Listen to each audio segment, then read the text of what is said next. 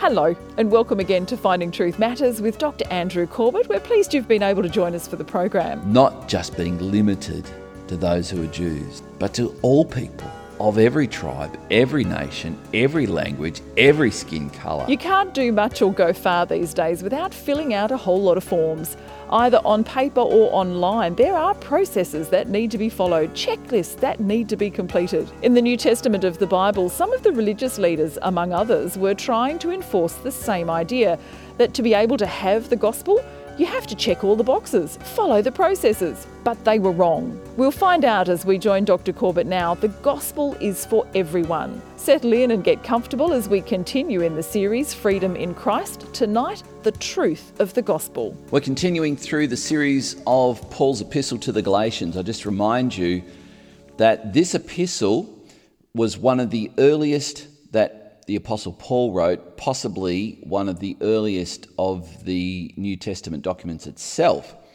So what we have here is a very early understanding of what the gospel meant. There are some critics of the Bible that claim that Christianity really didn't develop until the 2nd century. That is, long after the original apostles had died, and so myth merged into legend, and legend developed into this pseudo-pagan kind of understanding of who Jesus was, and those people who are called liberal theologians, that is, they deny the supernatural, they often claim that such things as the resurrection of Jesus and the miracles of Jesus and those kinds of things didn't actually happen. They became myths and legends that developed into the 2nd century. But we have really good reason now for seeing that this epistle, which most scholars now regard as having been written somewhere around AD 45, is one of the earliest New Testament documents.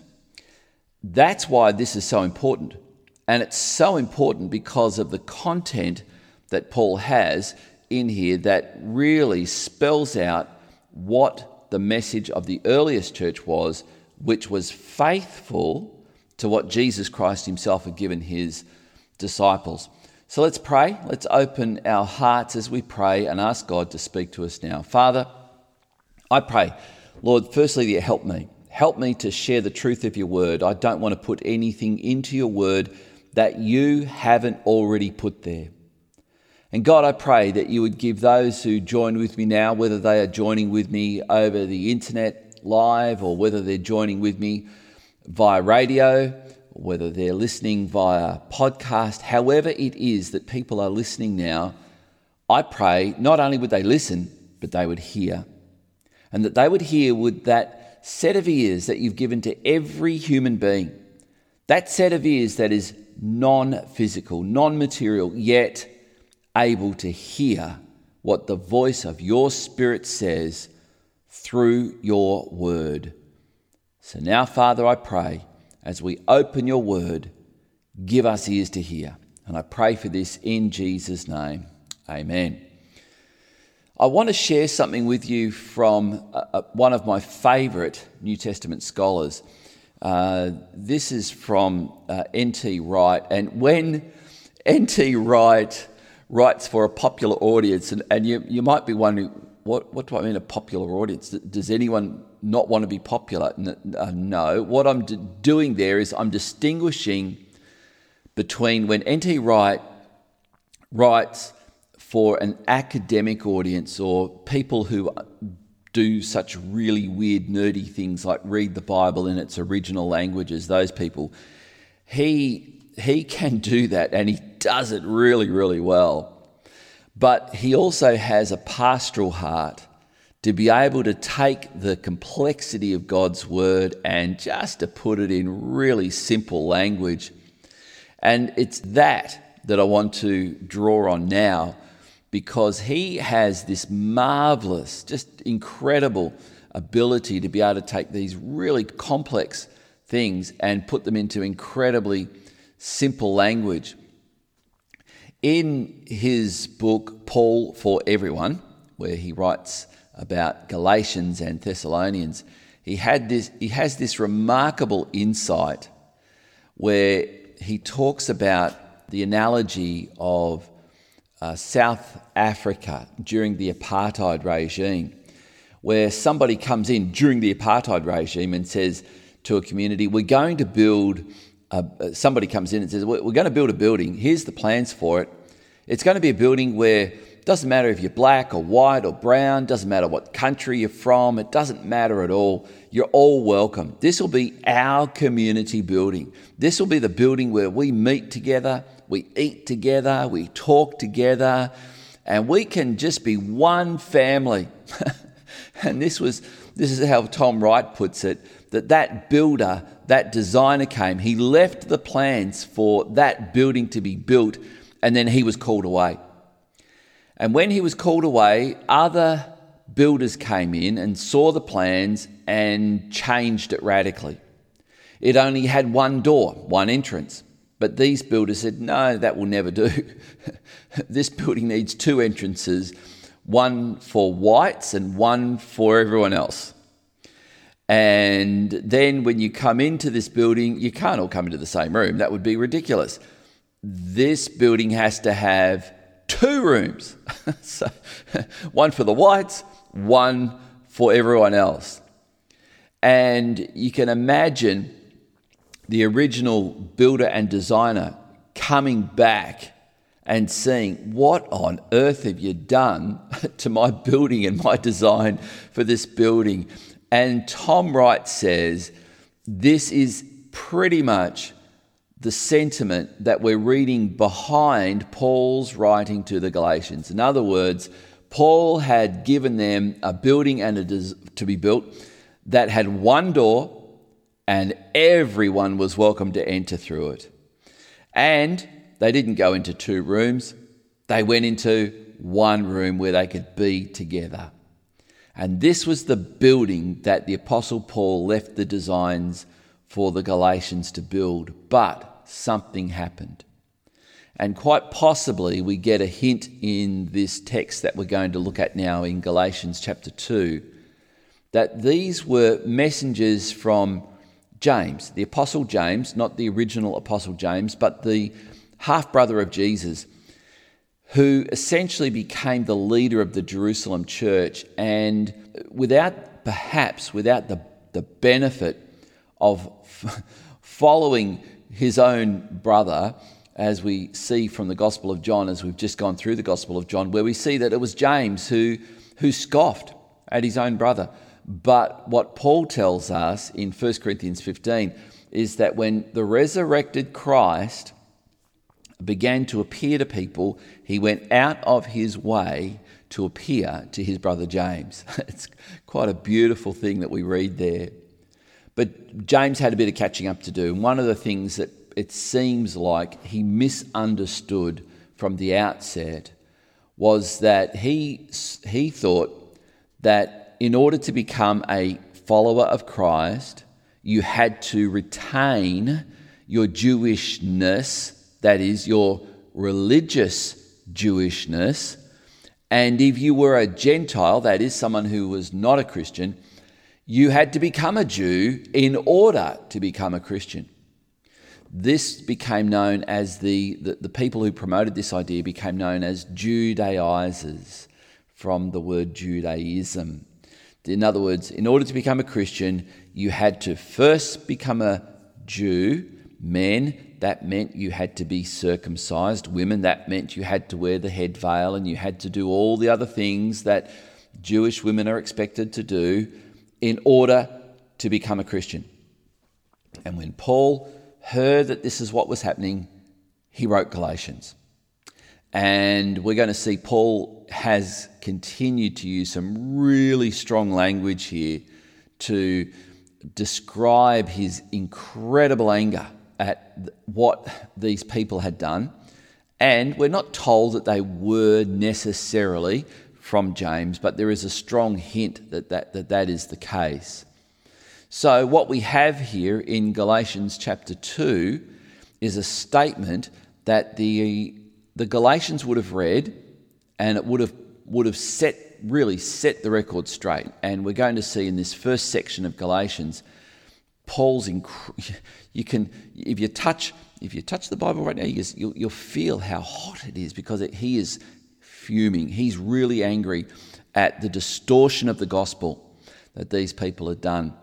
So we're going to read here that originally the Apostle Paul is retelling that he had gone up to Jerusalem again. We've already read in the first chapter that he had gone there privately, and originally he had met with both James and the Apostle Peter. That was the original description of his visit to Jerusalem that we've already read. So now let's come. Galatians chapter 2 and verse 1. We pick it up and Paul says this: "Then, after 14 years, I went up again to Jerusalem with Barnabas, taking Titus along with me." Now the point there of him pointing this out is, firstly, Barnabas was a Levite. Barnabas was actually his nickname, of course. His name was Joseph. He was from the tribe of Levi, and Titus was a Gentile. Now, if he's going to tell the Galatians that he took with him Titus, a Gentile, to meet, as we'll see in a moment, James, if you had to become a Jew, then surely James would have pointed out to Paul, Paul, just have a word with you for a moment. This guy that you're traveling with, he's a Gentile. Haven't you told him he has to become a Jew first? Now that didn't happen. So this is the point. So we read in verse 2, "I went up because of a revelation and set before them, though privately before those who seemed influential, the gospel that I proclaim among the Gentiles, in order to make sure I was not running or had not run in vain." So here we have Paul. He's telling the Galatians, I met with the very people that claim that they are representing James, the very people that claim that I'm not one of the original apostles, I don't know the true gospel. I met with these people, and I met with them because Jesus Christ had spoken to me. Jesus Christ had given me a revelation. Jesus Christ had told me, shared with me, this is the truth that I want you to proclaim.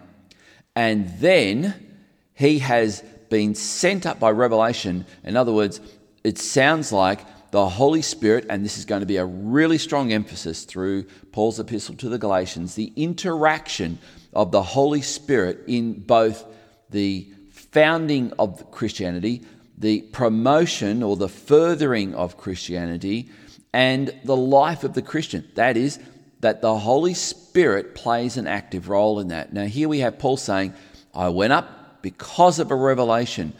I went up to Jerusalem. In other words, I was sent by the Holy Spirit. And here we have Paul saying that he met with what he calls the pillars of the church, including James, the half-brother of Jesus. And what does he do? He says that he shared with them the very gospel that he was preaching. So you Galatians who've been told by people that I wasn't one of the original apostles, therefore what do I know? You who have been told by these false brothers, Paul calls them, who have come in and said, Paul hasn't given you the whole truth. Paul has just told you what you want to hear because he doesn't want to tell you what you really need to hear, and that is, you men, you have to be circumcised, you women, you have to start keeping all the observances of the law in order to qualify to become a Christian. Now, here's Paul saying, well, you know what? I actually went to James. I was right there face to face with James and Peter and John, the three pillars of the church, and I shared with them the very gospel that I preached to you. Now, some scholars who believe it may not have been that Paul had a direct revelation, that is, it may not have been that the Spirit of God said, go to Jerusalem. It may have been by an indirect means, that is, by the word of a prophet. Well, we have some warrant for believing that. We see that Agabus the prophet did indeed direct Paul at times, it seems. We read about that in Acts chapter 11 and so on. And here we have this whole thing, no matter how it happened, it was appointed by the Holy Spirit. And this gives us a clue as to the kind of Christianity that was being experienced in the first few decades after the resurrection of Christ. It was a highly Holy Spirit saturated, Holy Spirit led, Holy Spirit filled Christian experience. But he wants the Galatians to know this. He wants them to know that he met with these pillars of the church. Verse 3. But even Titus, I've already told you he was a Gentile, that is not a Jew. Even Titus, who was with me, was not forced to be circumcised, though he was a Greek. Paul says, yet because of false brothers, secretly brought in, who slipped in to spy out our freedom that we have in Christ Jesus, so that they might bring us into slavery, to them we did not yield in submission even for a moment, so that the truth of the gospel might be preserved for you. Verse 6, and from those who seemed to be influential, what they were makes no difference to me. God shows no partiality. Those, I say, who seemed influential added nothing to me. So this tells us that Paul was not intimidated by these people at all, because he is so confident that what he shared with them was exactly what Christ wanted him to share.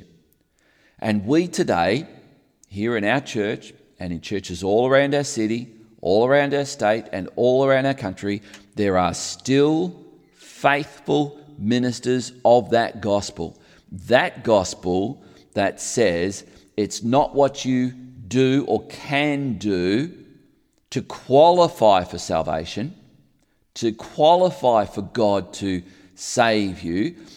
You don't have to, there's nothing you can do to earn or merit or attain to the very thing that God wants to give you for free, and that is forgiveness of sin, resulting in the removal of your shame, the cleansing of your guilt, a new heart with new desires, so that you can live the way God wants you to live and not be in bondage to the way the enemy wants you to live.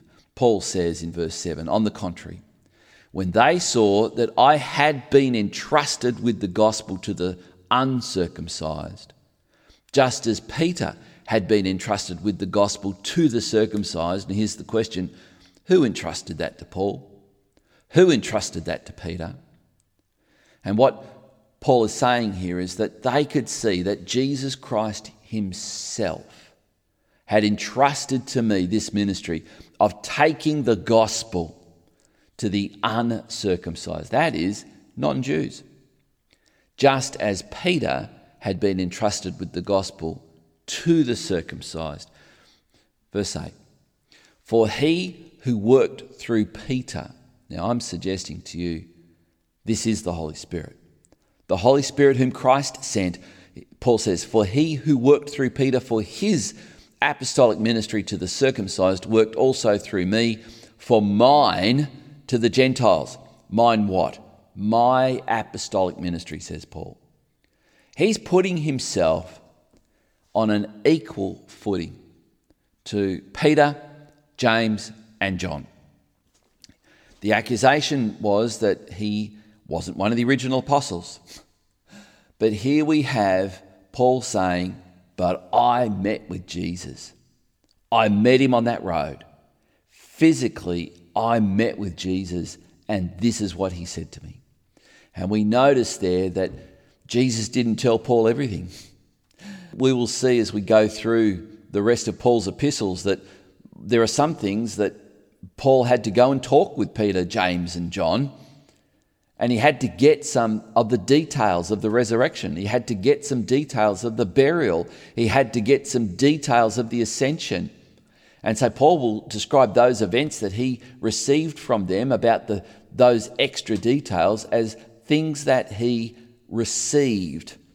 He received those from people. And when we see it on the road to Damascus, when Paul was blinded by the physical appearing of Christ, the glorified Christ, that we see that Christ said to him, go to Damascus, and then we see that Jesus appointed someone to go to him, Ananias, another believer. Now this should tell us, unlike those people who say, I don't need church, it's just me and Jesus.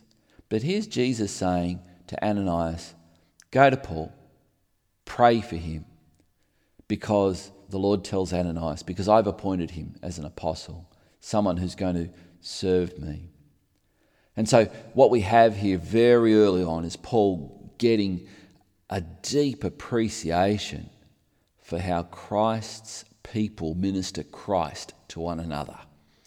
That's the power of church, by the way. So for those of you who are listening to me now, watching, however you're doing, participating in this, and you think, I don't need church. I don't need to be physically present in a room with other believers. I don't need to be physically present as they sing praises to God. I don't need to be sitting in a room physically with people as the word of God is preached and taught.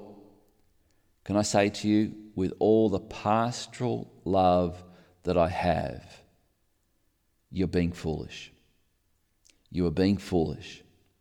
You cannot think that you can get what Christ intended for your soul by simply watching a screen or listening to podcasts like this one. Thank you for listening to this podcast.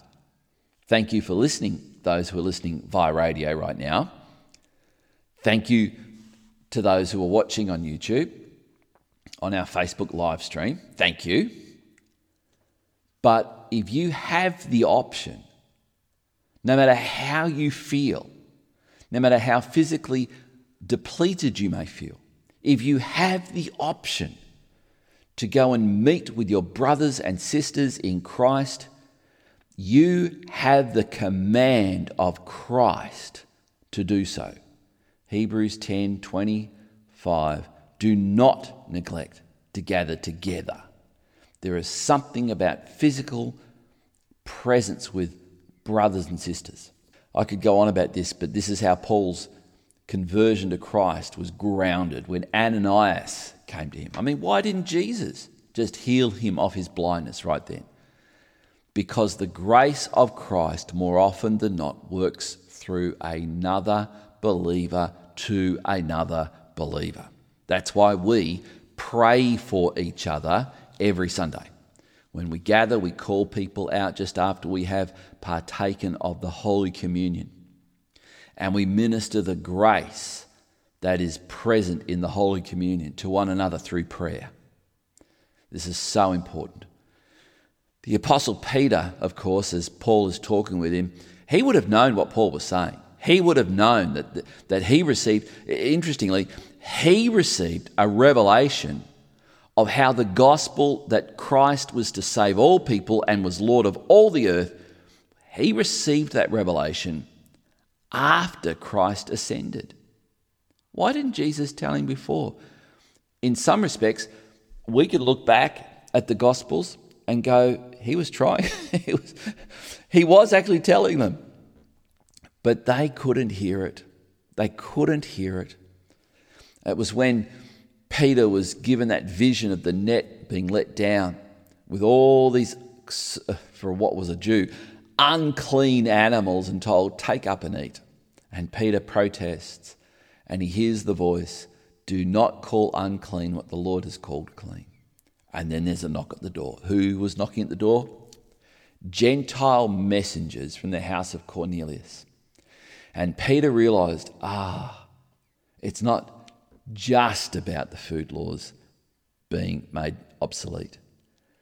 It's about the distinctiveness of what God wants to do, not just being limited to those who are Jews, but to all people of every tribe, every nation, every language, every skin colour. Christ has worked his grace all around the world as we see it today.